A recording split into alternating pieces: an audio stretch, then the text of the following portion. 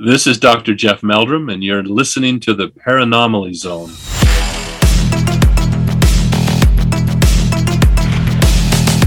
Look, I know the supernatural is something that isn't supposed to happen. It does happen.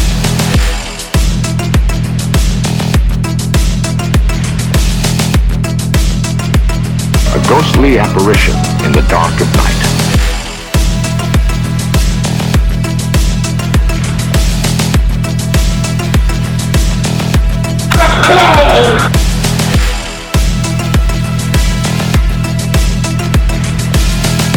Human sacrifice, dogs and cats living together, mass hysteria.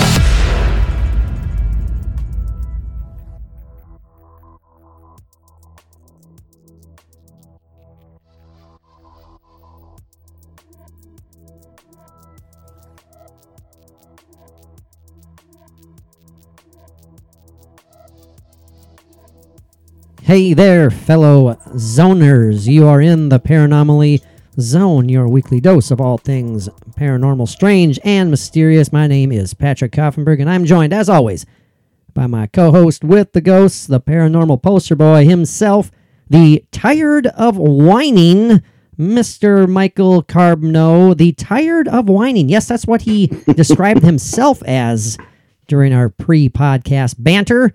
So I am. That's not on me. That's on you. You said that yourself. I did, because I hate it. I hate hearing myself every time I get up off the couch.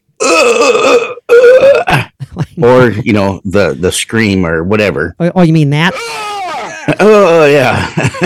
That has happened. God damn it. I know. I can just imagine. I still can envision Mary just sitting on the couch, and you're venturing towards the restroom, and she's in the middle of a very, dramatic, quiet scene in some particular movie, and then just out of nowhere, a big loud crash, and then all of a sudden you hear, "Can't even pee when I want to." Yeah, exactly. I should have brought that up. God darn it.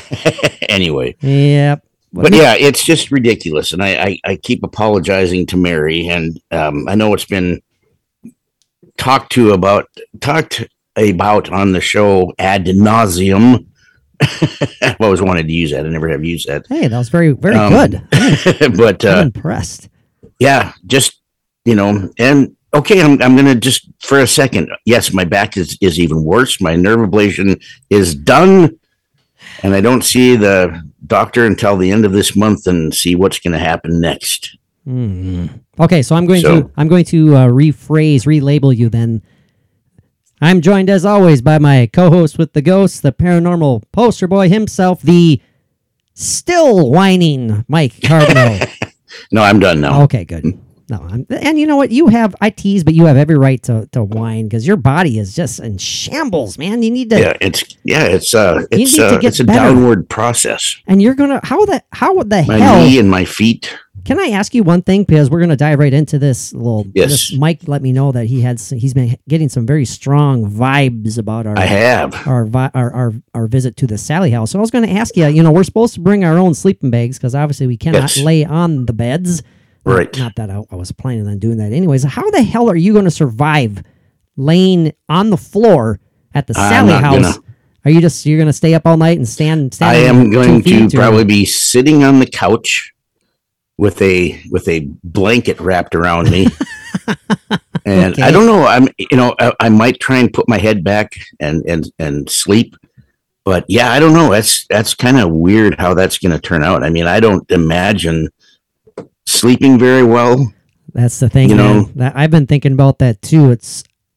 We're going to be exhausted on the long drive home. We're going to be in kind of that state of we haven't slept at all for like a day straight, basically. Yeah. And so I just want you to please drive safe on that. Oh, I will be. On that Daisy drive home. I'll be drinking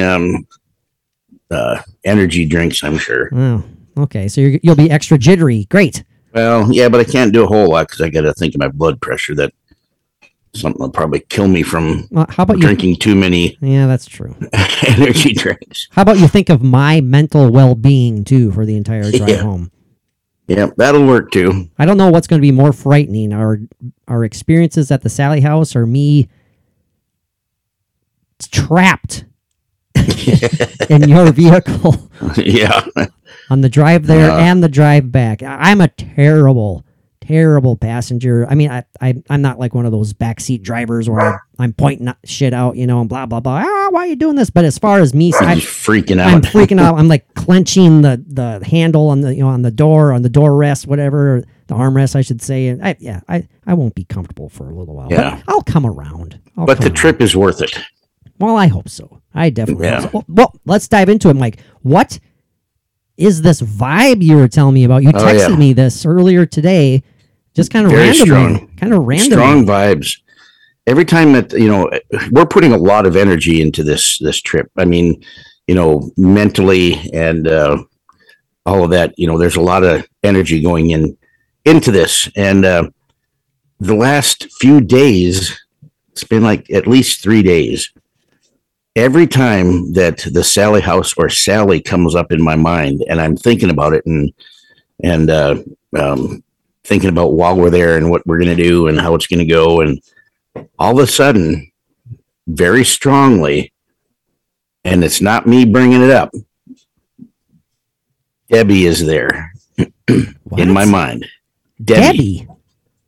Yes, it's Debbie. As longtime listeners know, ding, Yes. ding, ding. I don't know where your dingy bell's been lately, but that's okay. So don't hurt yourself trying to find it. Are you okay? Okay. No, as longtime listeners know. Oh, I thought you grabbed it. As longtime listeners know, ding, ding, ding. They all know. There you go. They all know what the It's Debbie EVP is all about. And now you're saying when you think of the Sally house, for whatever reason, what you get like an image? You get like images in your mind? Just barely, not enough even to kind of expound on or anything, but the strongest feeling is that, and this is the conclusion that I came to from thinking about all this and figuring it out and getting the feeling of the answer, is that Debbie, when we're there, Debbie's going to be there with us. Okay, that's really interesting. And this is something this isn't just a one-time thing. This is... No, it's been like the last 3 days, like I said. Why do you think that's it? And like, what do you have? I don't know. Well, see, Debbie and I, we have a relationship from the years that we lived together, well, so to speak. Yeah. The interaction, she's got a huge connection to you with the recording and, trying to talk to her and communicate with her all those times. And I was just this last weekend, I was trying to find And you were trying to find her grave. She knows that. And the thing is, that's 2 times now that I have searched and I cannot find her headstone. I am kind of flummoxed and I'm kind of concerned. I don't know if it's just been totally overgrown or if it's been if she's been moved. I don't know. I have no idea what's going on there. Because, that's strange, but because it was found. We found that thing years ago. So yes, absolutely, we found it her, was found. Her headstone. So I'm a bit, like I said, flummoxed. But please continue. But yeah, it's the relationship that we have with her over the years, and we've continued that relationship through this show. Actually, I mean, obviously, that's a cool way of looking at it. Yeah, well, yeah, very seriously. To me, and what I feel and almost know is that she is definitely going to be there with us. It's like, it's like there's a lineup of things that are coming together before we get there, and she's part of that. The house is part of that. The 3 ghosts that are supposed to be there are part of that. Sally is a huge part of that. And Sally, I mean, it's this, the children, the age group, the relationship that we've had with Sally and the energy we're putting into this trip, it brings it all together. Man, that's a definite new twist. I wasn't expecting that. That's for sure. Yeah, I didn't think you would, but and still when we get there, could be absolutely nothing, but we're going to hope for the best. But right, exactly. But it would be so cool to get some kind of a Debbie connection recorded while we're there. Okay, I'll be a little weird here. I'll be a little bizarre. Is there any? Okay, let's say that this is legit.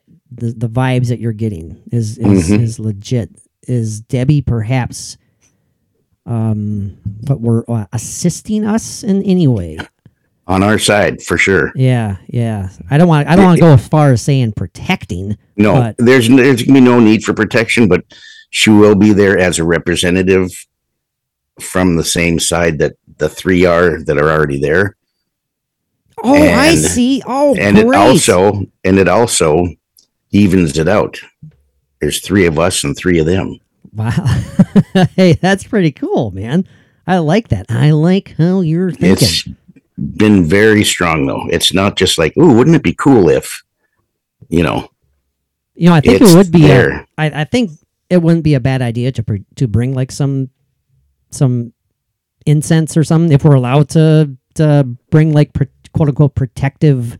What do you want to call those? I wonder. They said no candles. No candles. I wonder if incense is not allowed either. But right. Maybe we'll stow some in our bag and then go from there. I thought you were going to say we're going to stow a priest in your trunk and we're going to haul them all the way down there. Finally, let him out.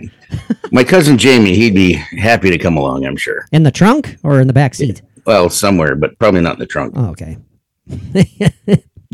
Yeah, I can just He's a priest. Just popping open the trunk and this manic, just soaking wet from sweat, priest just leaps out at us.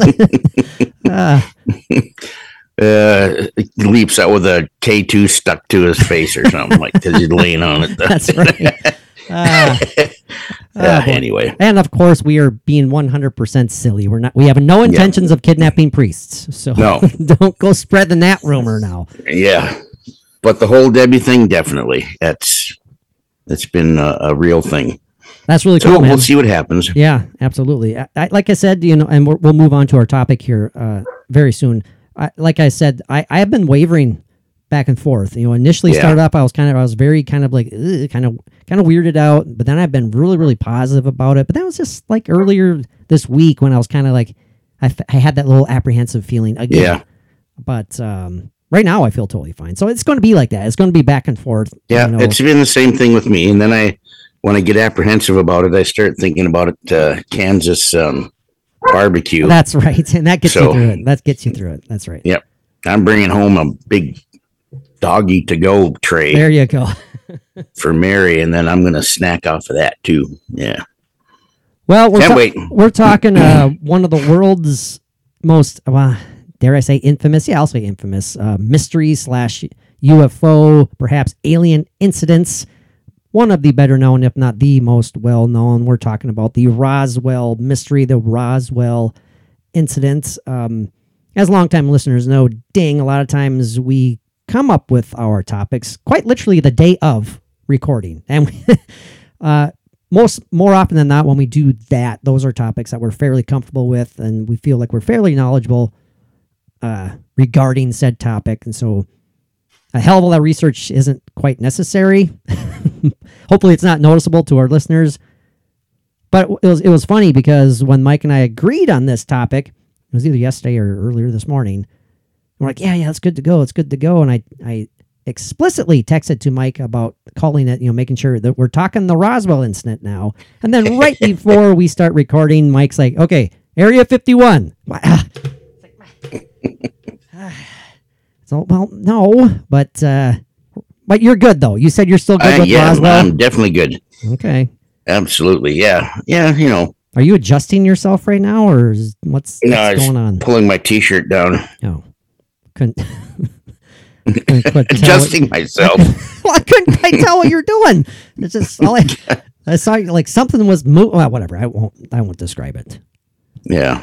All right, well then, Mr. Comfortable enough with the topic, let's get going with it. The Roswell incidents. Before we start diving into some of the kind of the well-known, I hate using the word conspiracy theories, but some of the well-known alien/UFO related theories as to what actually happened here, we'll give you kind of the nuts and bolts of it, kind of the behind the scene facts, I guess.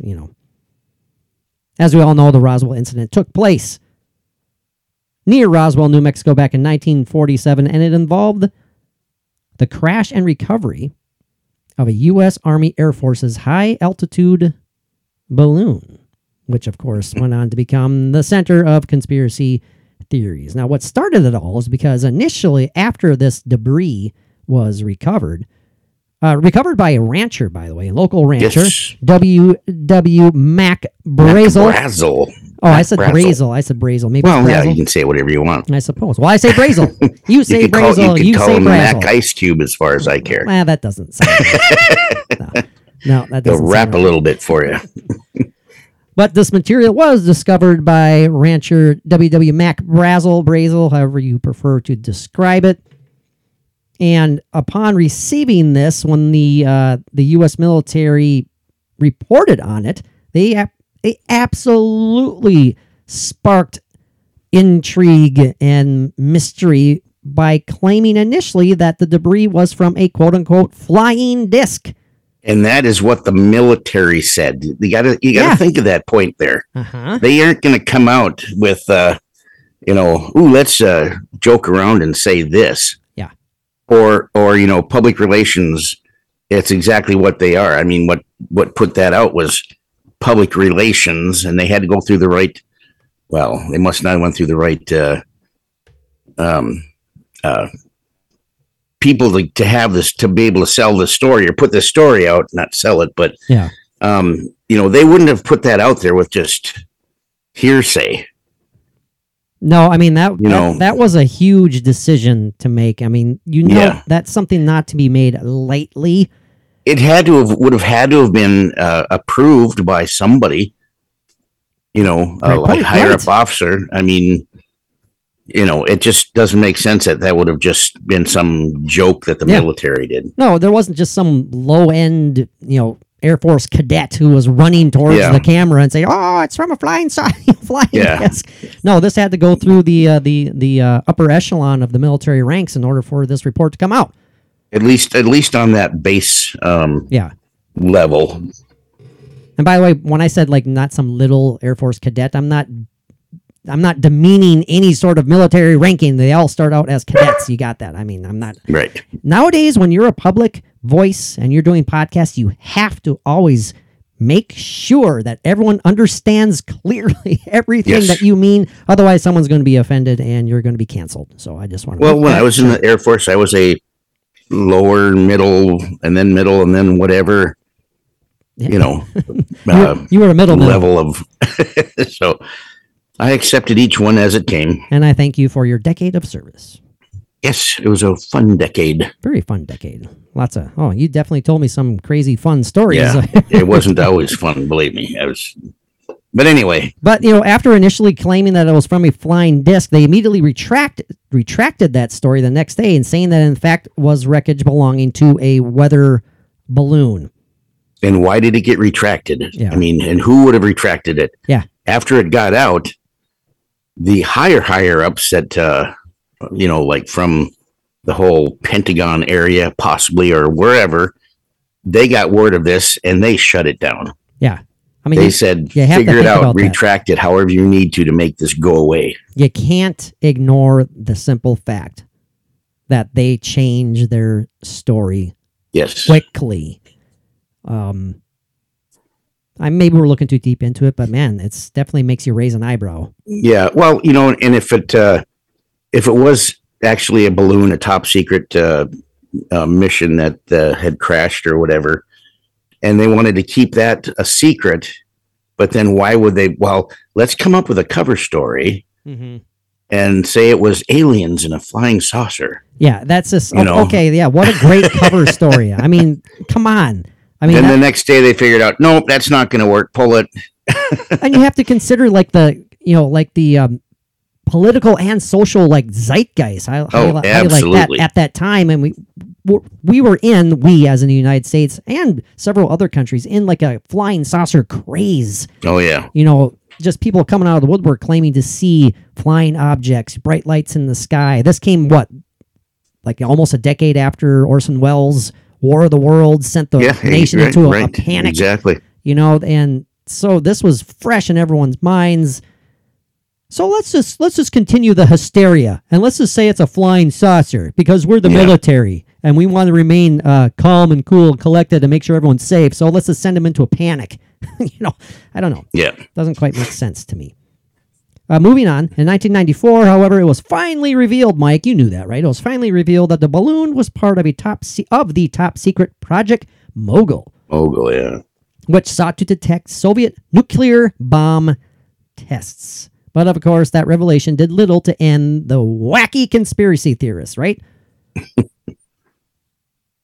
1947, as I mentioned earlier, United States, other countries in the midst of that flying saucer craze.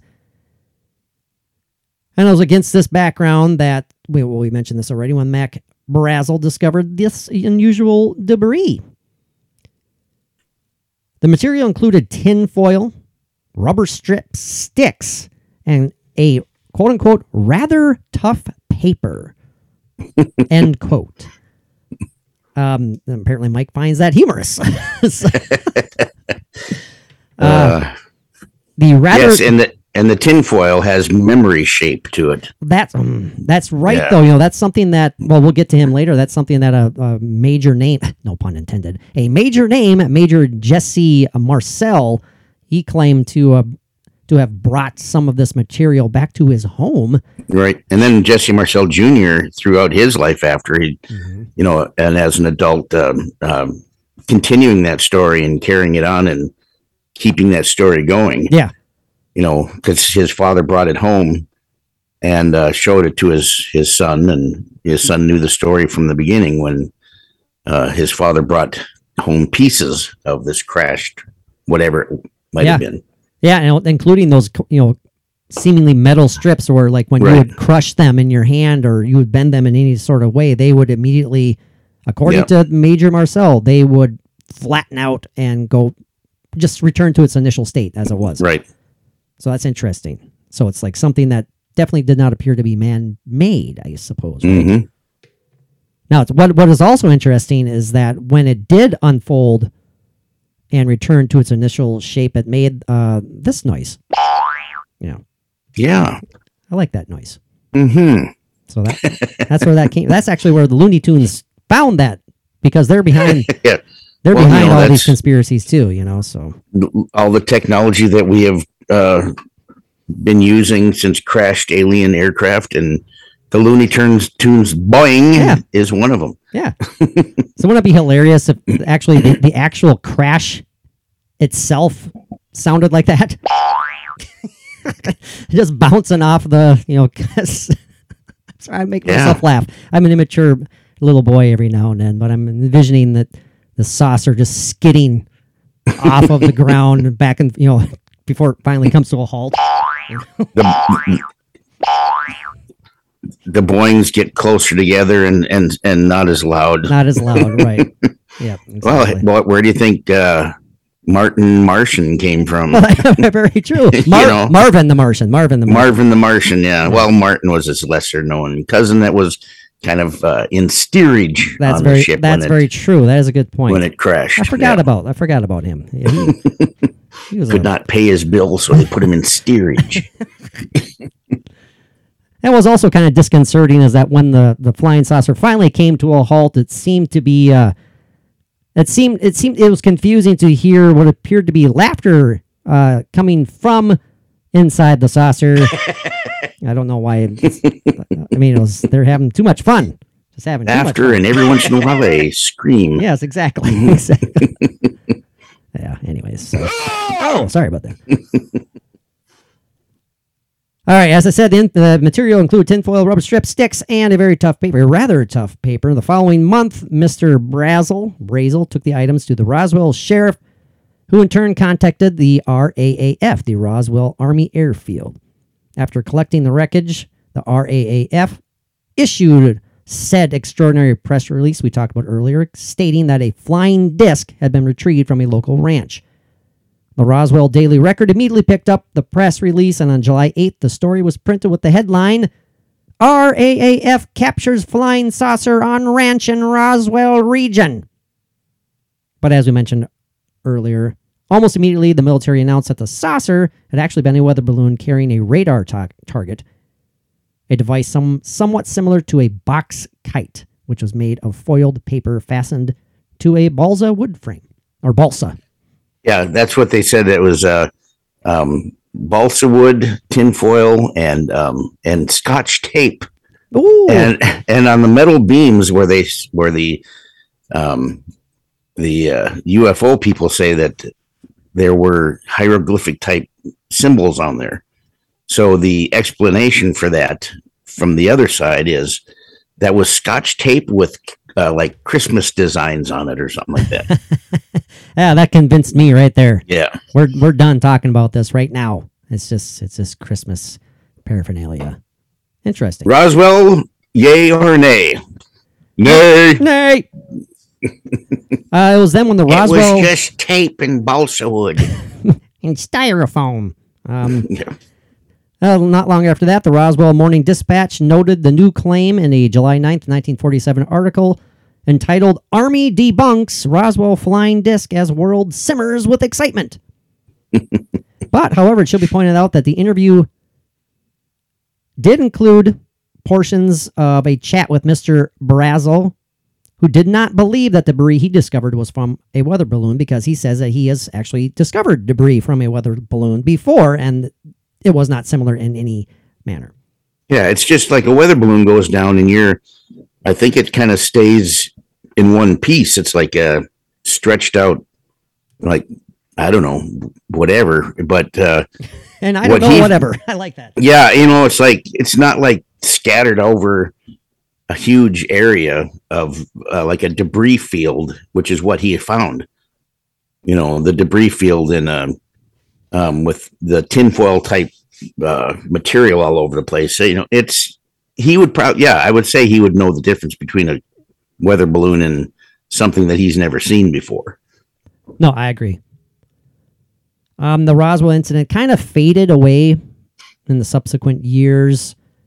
Until about the mid-'70s, actually. Well, and that really returned to prominence with the release of the 1980 book, The Roswell Incident, by authors Charles Berlitz and William L. Moore, in which they labeled the weather balloon explanation as a cover story.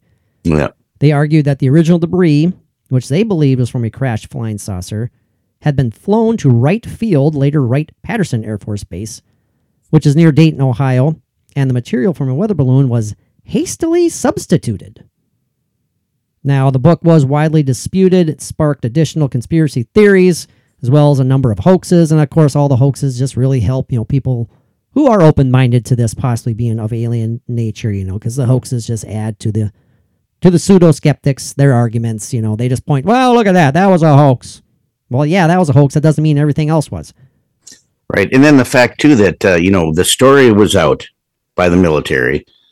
And even after that redaction came and with the cover story or whatever it was, that still set the seed in many, many people that will never believe anything but that it was a flying saucer, and that it's a cover up because of how they pulled that story and everything. And yeah, there was a lot of people, a lot of believers born at that time. Then in 1984, alleged documents surfaced that were alleged to be classified memos concerning the Majestic 12, MJ-12, a supposed secret operation launched by President Harry S. Truman, launched in order to handle the Roswell incident. The documents, however, were later determined to be fake. No evidence was found to support the existence of MJ-12, and of course, this was followed by an alleged alien autopsy film in 1995 that purported to show the dissection of an alien corpse from the Roswell incident. This was later deemed to be a fraud by the director itself. Now, we've talked about that video a bunch of times. Yeah, we have. Again, brilliantly done. It's eerie to look at and watch, and a lot of effort and time went into that, if it was indeed a fraud. Did we do a yay or nay on that one, those Shades of Grey? I don't remember if we did. It seems to me that's what we did, but I can't say for sure. I think we did. No, we did one on the alien interview. That's the alien interviews, which is when we did. You're right about that. Yep. Well, listeners, let us know. I'm losing my mind already. I'm 46 years old, and I feel like I'm losing my mind. Memory, at least. I kind of, unfortunately, I don't want to disappoint our listeners. I'm leaning, obviously, towards the alien autopsy video being a fake. But my gosh, if it's a fake, it's really well done. Right. I would say the same thing, but with the caveat that there Another is word, ad nauseum, and now caveat. Yeah, there is, I believe, a genuine, real, authentic alien autopsy film that has not been leaked out, that hasn't been out, that maybe somebody knows about from the inside, but the story leaked out, and then you have people, coming up with the idea to, well, let's fake this and try to put it off as being real. Maybe is that part of the larger cover up still, Sure. Maybe, they're kind of like how they're putting, what better way to cover up something by basically just throwing out let's make a video in order to cover up a legit, sincere video that we have in possession. Let's quote unquote leak a fake one out there. Yeah. Just that will eventually be proven to be a fake, and so therefore everyone will forget about it and they won't give a crap. And look at how many people they can turn just with that. They'll go with the fact that it's been deemed as fake, so obviously it is. So there, they get like how many thousands of people back on the side of the government, just because they'll believe what they hear. Now, one thing that is ironic about Berlitz and Moore and their book, The Roswell Incident, is that they were right about the government's claim that a weather balloon had crashed let me rephrase that. They were right by saying that the government's claim that it was a weather balloon, they were right in saying that was wrong, because it was not a weather balloon. Because in 1994, the Air Force admitted that the recovered material was in reality from a U.S. spy balloon, part of the aforementioned Project Mogul, which was an attempt to monitor anticipated nuclear tests by the Soviet Union. Finally, in 1997, a definitive Air Force report, the Roswell Report, case closed, ventured the opinion that stories of alien bodies may have come from civilian witnesses who saw either parachute crash test dummies, a severely injured airman parachutist, that's sad, and charred bodies from an airplane crash during the 1950s. See, that starts to get a little convoluted for me, because didn't this take place in 1947? And they're saying that these witnesses are mixing up reports of airplane crashes from the 1950s. Doesn't quite make sense. And the military says that their report proposes that the witnesses consolidated all of these separate events, the Project Mogul materials, the crash test dummies, the airmen, and the charred bodies, in their memories to create this one big foul up, messed up hoax / mystery / nothing real to see here Roswell incident. Also, the dummies that they supposedly used in these tests, they had these they're like crash test dummies. They were like supposedly, the average weight and height of a male at that time. Mm-hmm. And I don't know how many of them they used, but say 1947, this is what they're saying was done with these mannequins parachuting down. These mannequins were never used or even brought up and used in the military till the 50s. So in 47, these dummies did not even exist. See, again, that's stuff that just makes you scratch your head and say, okay, it's not all lining up, is it? It's just not, it's not all easy peasy black and white there, where it's like, well, this isn't it. This is what actually happened. It's like, well, no, you have to connect the dots here, because what you're saying doesn't line up. Yeah. I don't know, but man. what they do or what they have done is saturated the conspiracy list and the saturated the list of explanations and why would they keep changing it? That's Yeah. what they're doing. They're making one big convoluted mess where people are going to say, this is what happened. I believe this story that they told is real. I mean, they know what they're doing. Yeah. And look what they've done. That's lasted for how many decades? Yep. Nope. It's very, I don't want to say, well, there's a structure to this seemingly convoluted Absolutely. mess, Absolutely. I kind of touched on that earlier, but well, now let's look at it from a different side, Mike. I know I'm not turning around right now. See, I'm funny. Look at it from a different side. Get it? And I'm turning around. Okay. Thanks for explaining it. It's never a good joke when you have to explain it. That's rule number one. I'm pulling out my trusty Ancient Aliens official companion book right here. Ancient Aliens. Giorgio Tsoukalos, all those wonderful guys. Giorgio Tsoukalos. Giorgio Tsoukalos. Where shall we start? I'm holding up a big old copy. They have a copy of the newspaper headline right there, as you can see that, Mike. Mm-hmm. As it says, our RAAF captures flying saucer on ranch in Roswell region.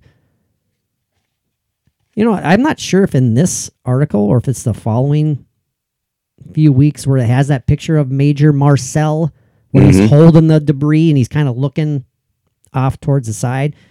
In the office? In the office there. And yep. It's interesting because like his son, or is it his grandson, says that there's a reason he's looking off to the side like that and has kind of a bemused look on his face because he's under strict orders right at that moment to being told, nope, you're looking over here and you're just kind of holding this up and we're going to say this is this, whereas he knows differently. And so right. That's what his family members claim. So, well, I believe years later, as he got older, he came around and was more on the side of ufology and that story was really messed with. If I remember right. Well, there's said picture. Or no one can see it because very famous picture. Yeah. And then also there's pictures that show like some forms or paperwork that got in that picture, and over years or whatever, and they were using some software to kind of clean it up and see if they could read what those were. Mm-hmm. And supposedly, and I had seen the photographs of it all cleaned up, but it's such a mess. It's really hard to really tell what it says, but they're pointing out where it says about the aliens recovered and all this stuff that actually said in this form, but still another, thing that's far from proven. I do have some audio I'd like to share too, so I don't have to annoy our listeners or Mike with my reading, my nasally, whiny voice. But just perusing through this article, or this chapter, I should say. I will read this. This is what George Tsoukalos is writing. He says, why would the U.S. Army, whose officers are trained experts at aircraft identification, have confirmed that an alien aircraft had crashed only to reverse themselves the next day? For both the public and the media, this switch became a huge red flag. Is it possible that the U.S. military actually did find a downed alien spacecraft during the summer of 1947, and a secret government protocol went into effect calling for the denial of such an event? Although Colonel Blanchard stuck with the revised story, Lieutenant Hout stood by the contents of his initial report his entire life, as did Major Jesse Marcel, the first Army responder to the site at Roswell. So, I mean, there you go. Following Roswell, the public began demanding answers about who or what was behind the unexplained flying objects seen in the skies. The government finally responded 6 weeks after the incident, not by answering the question, but with President Harry Truman creating the National Security Act. So, well, maybe that those two are related. I'm not sure. Do you think that was related to the Roswell incident, Mike? It very well could be, and I'm sure there's a lot of people that believe that. Yeah. Oh gosh, it just the timing is just perfect for that. It's perfect, yeah. You're a big fan of Ancient Aliens, Mike, television show. I am. Yes. Now, hopefully you'll be able to hear this pretty well. I want to share just a couple of brief clips because these clips can explain it in a short, compact amount of time, as opposed to Mike and I mumbling and bumbling and stumbling over our words. And some of this stuff is pretty darn interesting anyways. The ones I want to share are labeled Roswell Secrets Revealed in Eyewitness Journal. Part 1 and Part 2. So, I guess without any further ado, we'll just go ahead. A woman can choose. And I don't want to have you guys hear the commercial there because that's always wonderful. Looks like this is that's a wonderful political ad. So good thing I'm not playing it. Oh gosh, it's that time of the year, man. It's that time of the year. Here we go. Can you hear? Oh, first and foremost, Mike, can you hear that? I can. Okay. I shall shut up and let you guys listen. A former CIA operative, investigator, and author, Ben Smith has been intrigued by Roswell and UFOs for years. Investigating was at the core of my work at CIA. I went under deep cover, lived a double life to collect intel on terrorist networks, foreign spy activities, even weapons of mass destruction. Smith says this may be his most challenging mission, trying to figure out the truth about what really crashed near Roswell, New Mexico in 1947. During his investigation, Smith will work with Joe Papalardo, a veteran journalist Papalardo who specializes in aviation. I'm gonna pop something. My investigation. Man, that guy sits down in the toilet. All you hear is, yeah. Chunk. God dang it! I'm not making. Dunk a chunk. Oh lordy! Continuing. Really starts from this man here, Jesse Marcel Sr., the Chief of Intelligence at the 509th Bomber Group at Roswell Army Air Force Base. Jesse Marcel the Sr.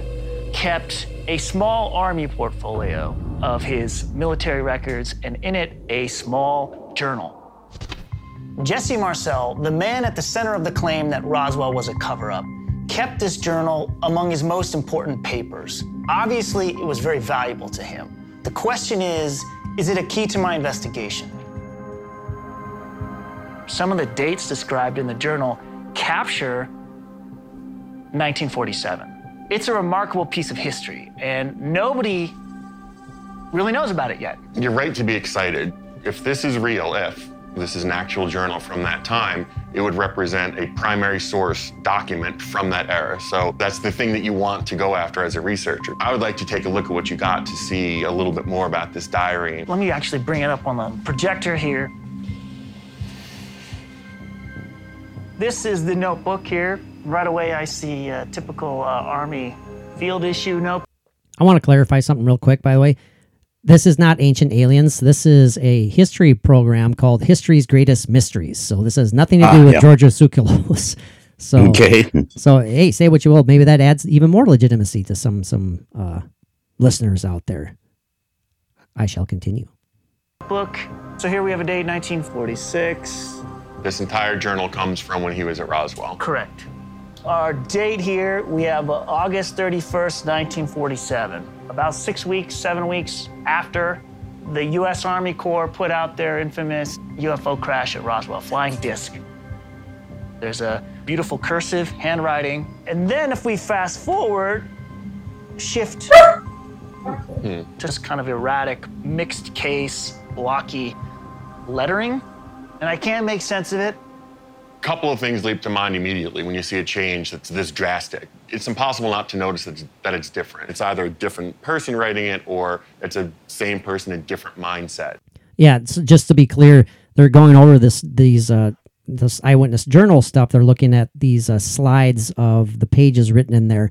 And like he mentioned, it starts off in this really nice, beautiful cursive handwriting. And then when you kind of go further and further down the line, all of a sudden it starts appearing in the very, very, very different handwriting style. Print, kind of just printed, I should say. Not printed, but handwritten, very blocky letters. Like he just said, that something is happening that's really interesting to cause this this change in handwriting style. I shall continue. Is that by design or is that just unintentional? The content seems the same. How does the journal compare with the timeline of the incident? Well, there's no mention of Roswell at all, no mention of any events, no mention of any wreckage. It's just these jokes and quotes and musings and ideas captured in different handwriting. And there's only sporadic dates. They read like quotes from Reader's Digest. Life is what you make it until someone comes along and changes it. Two half-brothers make one. Well, now that I am too old to set a bad example, I delight in giving good advice. So it meant something to him, but no one knows what. Yeah. He's a soldier. He was in charge of intelligence at the 509th. He knew a lot of secrets. He took them very seriously. It's kind of hard to imagine the seriousness that people back then took secrecy and took nuclear secrecy and nuclear weapons in particular. I mean, there were hordes of Soviet spies trying to get this information at the time. In 1947, the United States and the Soviet Union were already Cold War enemies. The U.S. possessed nuclear weapons while the Soviets did not. Major Jesse Marcel and his colleagues in the 509th Bomber Squadron wanted to keep it that way. They were basically the only nuclear bombing group in the world. He was entrusted with the biggest secrets that the military has. One thing that was his Marcel grandson, children Jesse, insist on is that their grandfather was absolutely certain that the debris that he was holding in this photo right here, the official government photos and the press release, is not the debris that he found in the field. I see my grandfather holding up something that he knew that wasn't what he found. He was adamant that this was not what he saw in the debris field. I see a man that is not liking what they're having him do, but he knows he has to do it because that's his job. That's not what he found. And at that point in time, I'm sure he kind of felt, well, maybe I'm going to be made out to be a fall guy. Keeping a secret is one thing, but telling a lie is another, and being the face of that lie in the newspaper could break a man like Jesse Marcel. And that could explain the difference in the journal as well. Someone under that much stress, who knows how that manifests? It's different handwriting because in a different mental state. What made the writing so cryptic, and why did it suddenly change? Did it have to do with the UFO or its passengers? Okay, so you've got this hot piece of evidence in your hands. How do you plan on verifying that it's real? I think the first step is to authenticate the document itself. Is this dated to the time period, or is this a recreation? Okay, so we'll just so we save some time here, I'll pause for now. We'll return to the audio in a little bit. That's pretty intriguing, though, Mike. I'm sorry I didn't share the screen with you, but you could hear it, right? Oh yeah, I definitely did. Yeah, so it's easy to find on YouTube. Histories, Mysteries, the secrets revealed in the journal here of Mr. Major Jesse Marcel. I find that a really intriguing point about, the change, the obvious change in the handwriting, as if it was kind of signifying a change in his mental state, perhaps. Right. Under such stress, wanting to do what's right, but also wanting to do his job. You know what I mean? Yeah, well, and at that point, he had no choice, whether it was his job or not. He was under orders to do what he had to do. Mm-hmm. I mean, but being in the position he was, it was his job. But yeah, it would be very difficult. Mike, would you have broke rank if this was you back then? Oh, geez. I mean, if you were the same person that you are, and this was you in a previous life, how would you think you would have handled it? Oh, man. It would have been different, but I also would have had to have thought of, what goes through a man's mind like that is you have so much invested in your career. The trouble that you can get into if you're not doing what you're told to do. Mm-hmm. And, you're just at such a, it could be like no matter what is morally in your mind, you have to deal with what is ordered for you to do. I mean, not like you have to whatever immorally thing that you might be ordered to do, within reason, within the legal system. But as far as like, the Roswell incident or flying saucers or aliens, you have to weigh the difference and you'll have to do what you're told to do. But when the time came to where I could be released from that, then it would be a different story, which has happened a lot in this whole few years of slow disclosure has been going on. People coming out when they can. So that would have been me. Okay, I gotcha. So you definitely would have been torn. And I would have hated it every minute after it happened. Yeah, you just be like you'll be counting down the days until you are free to just reveal. Yeah. I can see that happening. Yeah, I'm not a secretive person by any measure. And so I'm just talking for me personally. I know you are not either. I mean, I'm kind of like a obnoxiously open. I'm like very, very. I'm easy to get to know. Hey, just ask me anything you want to know. I won't go reveal it just to for shits and giggles. But if I trust you, I'll tell you.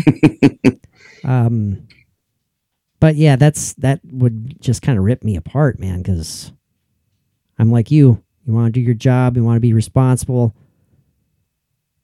But it's also like the fear of what can happen to you. Yeah, you don't want to lie. They have a way of putting fear in you.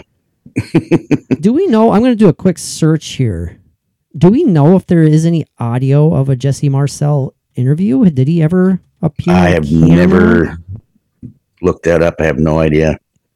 Yeah, I don't know. There's got to be. It seems like. Yeah, just on a quick search here, I'm not really seeing anything about him or any audio from him. You would find more about his son and what he's done. Yeah, exactly. And interviews, yep. So if you're interested, go check out History's Greatest Mysteries of Roswell Secrets Revealed in Eyewitness Journal. I played you part 1. This is of a longer program, obviously, so we're not going to bore you to death. Well, you won't be bored, but we're not going to take up all of our time, right? We got a podcast to do here. You got business. I did find the Ancient Aliens clip here. The Roswell debris, Ancient Aliens. This is only 3.5 minutes. Let's play this one. Sure. There's Mr. George Tsoukalos. Ah, such great hair. Wonderful hair on that man. Sweet tarts. And then another commercial about sweet tarts. So, wonderful. And they'll be done in about 7 seconds, counting down 5, 4, 3, 2, and 1. And here we go.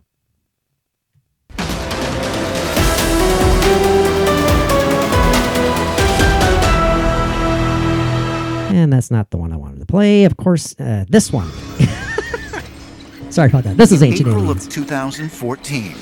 Ancient astronaut theorist Giorgio Tsoukalos traveled to Walker Air Force Base in Roswell, New Mexico, to meet with the city's mayor, Del Journey, and to get a rare look at the hangar where the Roswell wreckage and extraterrestrial bodies were allegedly first taken.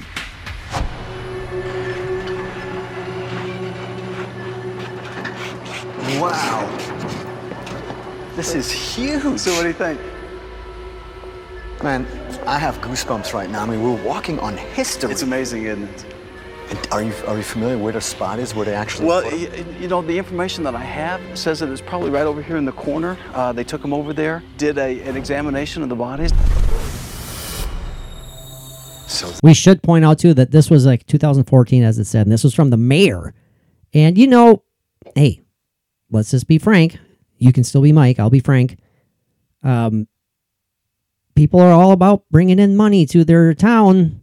Roswell itself has festivals. I mean, they definitely. Oh, every year they do it up pretty big. Yeah, and again, I'm not saying that delegitimizes it at all. No. At all, but they're being financially wise. They're if they taking didn't advantage have that, who knows what the town would be right now? I mean, that's a great point. Drying up. But I wonder if that hangar, that would be so cool if we could find out, talk to whoever the mayor is there now and say, would you mind if we rented out the hangar for just one evening, one night, overnight? Do a live stream from there. And this thing is massive. This is a massive hangar. So, yeah. It's I've seen it. It's like when I was in the military and our offices were in a hangar that was converted. It was all open so we could park vehicles in there. Right. And that's where we worked out of. And that thing was unbelievably huge. I mean, B-52 size. Oh, wow. Yeah, that looks like, this. Yeah. This could definitely fit Mike and myself in it. Well, let's put it that way. Just kind of sit up against the wall in the back corner. Yeah. With their little laptop in front of us. Well, it's actually so large is that you could probably sit in one corner and I could sit in another corner and we could just do a chat via Zoom. That's right. That would be awesome. All right. Continuing the clip. This is where it was. This is it. Yeah, come on in. They have the debris out here in the hangar area, and they bring the bodies inside this room.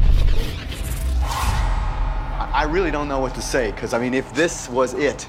You're standing where, yeah. Where extraterrestrial beings might have been.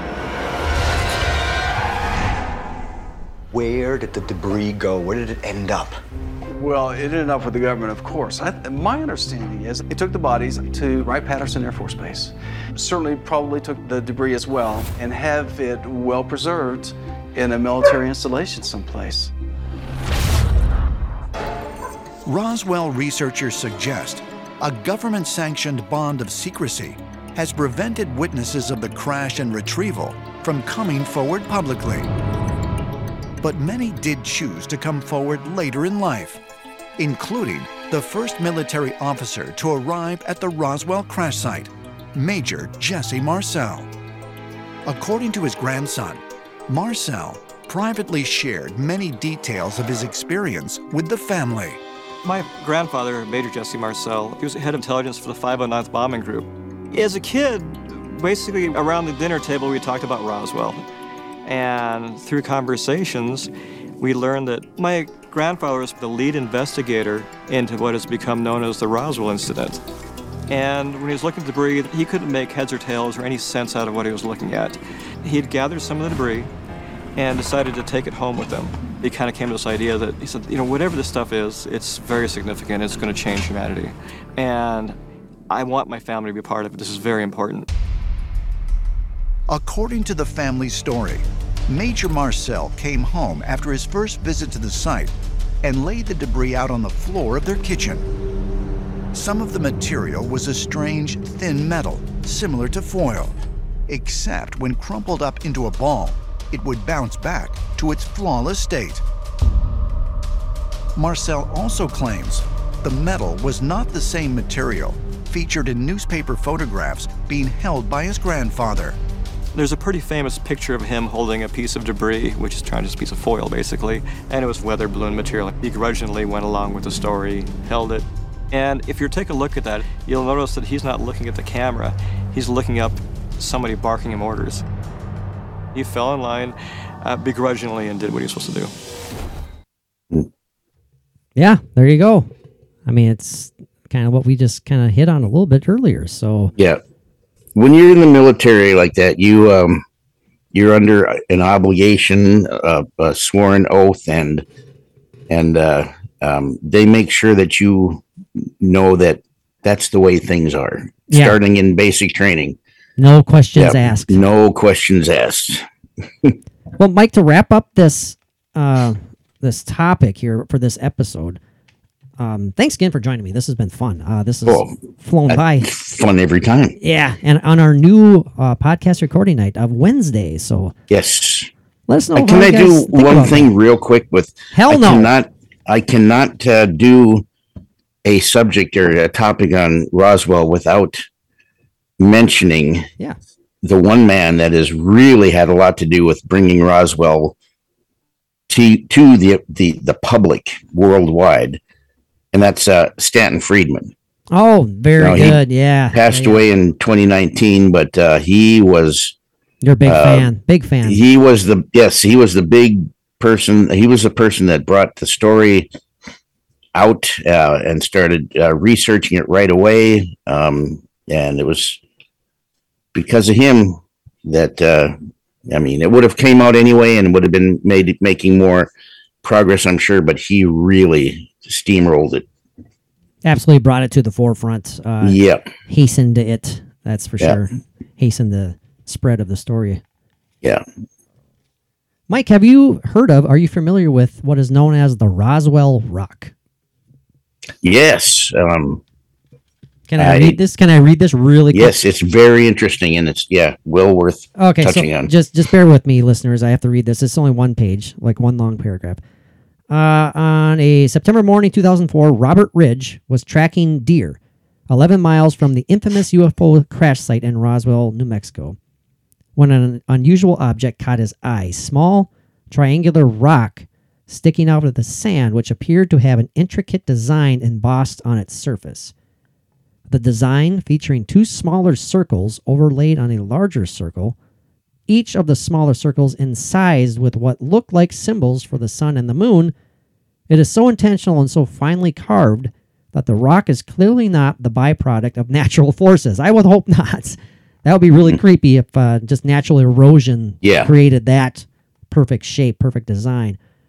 And yet it was not obviously man-made either. The beveled edges of the design were incredibly precise and clear, even under the high magnification of a microscope, suggesting an advanced laser cutting tool was used to carve it.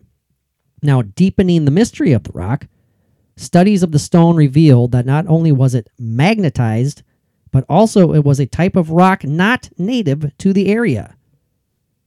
Astonishingly, it would turn out that the design rising from the face of the Roswell rock was an exact match for a 120-foot-long crop circle discovered in a wheat field below the Liddington Castle Hill Fort in Chiselton near Swindon, England. In August 1996, almost a decade earlier and 5,000 miles away. Could the matching designs, one discovered so near the site of the most impactful UFO sighting of the modern era and one part of an ongoing unexplained phenomena, be just a coincidence? Mike? Coincidence? No. All right. See you next week. No. Igor? Coincidence? No. I didn't think so. There's got to be a connection through all of that. Space and time, as far as like the miles apart from these things, means nothing to whoever these can be attributed to. It doesn't. So that's just really. Again, if it is man-made, that's obvious. I don't know. That one's it's a real head scratcher. It's a head scratcher. It's a head scratcher. It's a definite. Patrick in his speech impediment. I can't help it today. My gosh, it's these Wednesday recordings, man. I just can't help it. Yeah. We got to get used to that. This is what's going on inside my brain right now. Yeah. Sorry about that. But you figure, the crop circle that was in England that perfectly matched this design on this rock. The meaning for that crop circle there in England, this rock has the same meaning where it was found. It's just that, it's just in a different form.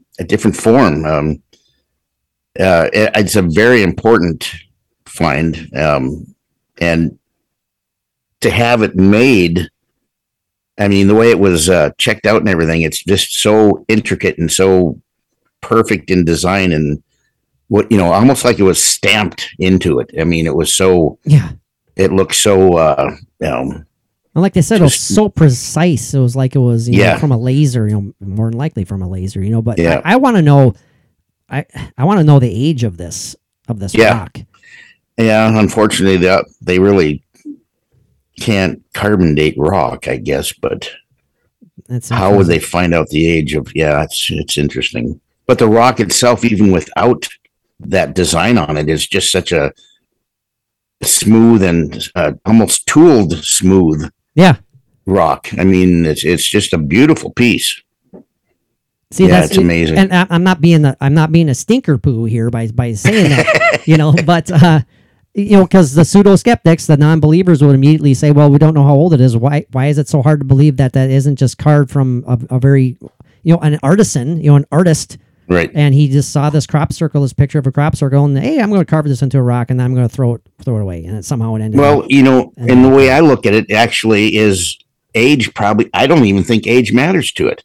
About it, I mean, what do you mean? So what do you much. Mean by that? It could have been made for some reason by an alien being the day before it was found. It still contains enough reason for being as big as it is, just with the other connections with the crop circle in England or the proximity of the crash. I mean, yeah, that's the thing too. It was like not even 11 miles from the Roswell site. So, I mean, it adds maybe it was, yeah, right. Exactly. Maybe it was on the ship, and, the ship, I think, started breaking up before it came down. What if this came from the ship? That's another thing too. Thank you for saying that. I love that idea, Mike, that it was like maybe on board the spacecraft. Right. That's another thing. We didn't really have time to dive into that, but there's a lot of crazy, bizarre theories out there. Different, well, yeah, I wouldn't necessarily say crazy, but definitely weird and eccentric. Well, we can come up with more even. Oh, yeah. Sure. I mean, there are some people who believe that it wasn't an alien pilot error that caused the craft to crash. It was actually struck by lightning. Right. That is it. There was storms in the area at the time, and some say that they say, well, why the hell are they hovering that close to Earth anyways? Some suggest that they were overseen watching us because, hey, nuclear weapons, hello. They're checking that out, making sure we're not blowing ourselves up, perhaps. Yeah. There's lots of stuff out there that just isn't answered, and quite frankly, will never will be answered. And that's why people like you and I are still talking about it. We can hope, for answers still. I mean, the whole disclosure thing, hopefully that's going to keep coming, and with disclosure, we can maybe learn about the true, things that happened. What do you think about the crazy idea that, because it is well known that, that, not to throw out this chipper guy, that Hitler was really, really forceful and adamant about creating high-powered new machinery, for military purposes. We're talking battleships. We're talking airships. I mean, some people say that this was a Nazi craft that somehow wandered over international airlines on its way over to Roswell. And I mean, I'm not suggesting that at all, but you never know. I don't think the Roswell was a Nazi craft. I think the Nazis, it's known that they were working on certain crafts like this, and I believe anti-gravity and a lot of things like that. But I don't think that they made it far enough to be out flying one of their ships like overseas. Like how we would right, exactly, like how we would see UFOs and things like that. I think they hit. I mean, this is just my, off the top of my head feelings about it, but I think there's parts of it that they couldn't get right. They couldn't manage it to make it work right. If the aliens were here during that time and really overseeing and what we're doing with nuclear power, and they didn't want us to, the way it seems and the way we have heard over history, that they don't really want us to have these nuclear weapons or this knowledge or way to use these things. So if they were messing with our missile sites and everything and shutting down, showing us what they can do, why would they allow another country to design a ship with their technology that's going to cause so much damage and destruction to the other parts of the world, wherever the Germans decided to use this technology? No, I got you. Whether it was, something that just Hitler was doing or, I can't think that it would have been alien technology that they were giving the Nazis. Well, again, we've also suggested, okay, we're going way off the deep end here. Right. I just don't think they would have chosen sides like that. Right. But what I was going to say is we've also talked about, it's an infinite universe. Are all alien beings of a malevolent nature? Oh, right. We have talked to that. That's, true. And so maybe there are dickhead, dinky aliens out there who want to blow up the earth. And so they're giving it to idiots like Hitler. Here you go. Do it. Yeah. Do yourselves in. I mean, again, I'm being kind of weird. Having that done without them having to use their technology and have them blamed on doing it. Yeah. Let's make it so the other guys so they can kill each other. I'm with you though too, Mike. I don't think that anybody had that advanced technology back in 1947 to be able to secretly, basically. What's the word I'm looking for? Well, again, flying overseas into highly secure airfields, it doesn't make sense to someone like me. Again, who the hell knows? Yeah, I believe the technology could have been introduced, but not given all the plans perfected. To where it can be. Like the idea could be there, done. But as far as them being able to actually perfect it and actually utilize it, no, I'm with you on that one. So. They could have done that knowing that, well, they aren't going to get this for another 300 years anyway. So, right. But the seed had to be planted somewhere. And in the meantime, we're going to drop this rock out our window and hopefully someone will find it, in 2004 or whatever that year was or something. Yeah. So. Boy, we just traveled the world with those explanations. And just here's a token that a token reminder that we were here. Whoopsie, dropped our little stone carving out the window. Well, Mike, this has been great as always. As always. Again, if you guys enjoy the podcast, shameless plug time, we'd love to see you at the Patreon page, both the Paranormally Zone Patreon page, where you find exclusive content just like this. If you enjoy this, we're even more laid back on our Patreon episodes. We have 54 exclusive Patreon episodes recorded and available already, including commentary and breakdown episodes of like Ghost Adventures, Ghost Hunters episodes, any number of well-known cryptid / alien / ghost videos. We're sharing those. We're talking about those creature features, our own personal paranormal investigation audio and video clips. You want to see Mike and I run around like idiots in cemeteries? Hey, go check out the Patreon page and our exclusive Patreon podcast, Retro and Randoms, which has nothing to do with the paranormal. It doesn't have to at all. All things pop culture, movies, music, television, just anything. It's with a heavy dose focus on, retro, but also a heavy dose on random. Our last two topics included Indiana Jones, and the last episode was Flippin' Pantera. I can't drop the F-bomb like I did on Retro and Randoms, but still, what the heck is a Pantera? Oh, you hush. Just hush. I put that on the Twitter. And for what that, the hell's a Pantera? For that last episode, longtime listeners recognize my co-host for that episode, formerly known as Mr. Show. Yeah, my brother Joe, a passionate music fan, as am I, and we had a great time talking about all things Pantera. Again, totally non-related to paranormal, just fun, good times. I think you guys would enjoy it. And Mike, we got Retro and Randoms episode 10 coming up already. Yes. So we got to think of something good. And a big thank you to your brother from the same mother for filling in for me again on another. I know. Yeah. Just don't feel down or don't feel left out. I do. But no. Hey, if it's making your brother happy, then goddamn it, we're good. No. All right. No. Well, thank you very much again for joining me. Thank you to all of our listeners out there, our family, friends, our pure family, our fellow paranormal ponderers and zoners. Mike, until next time, my friend, what do we all have to do? Everybody just peace out.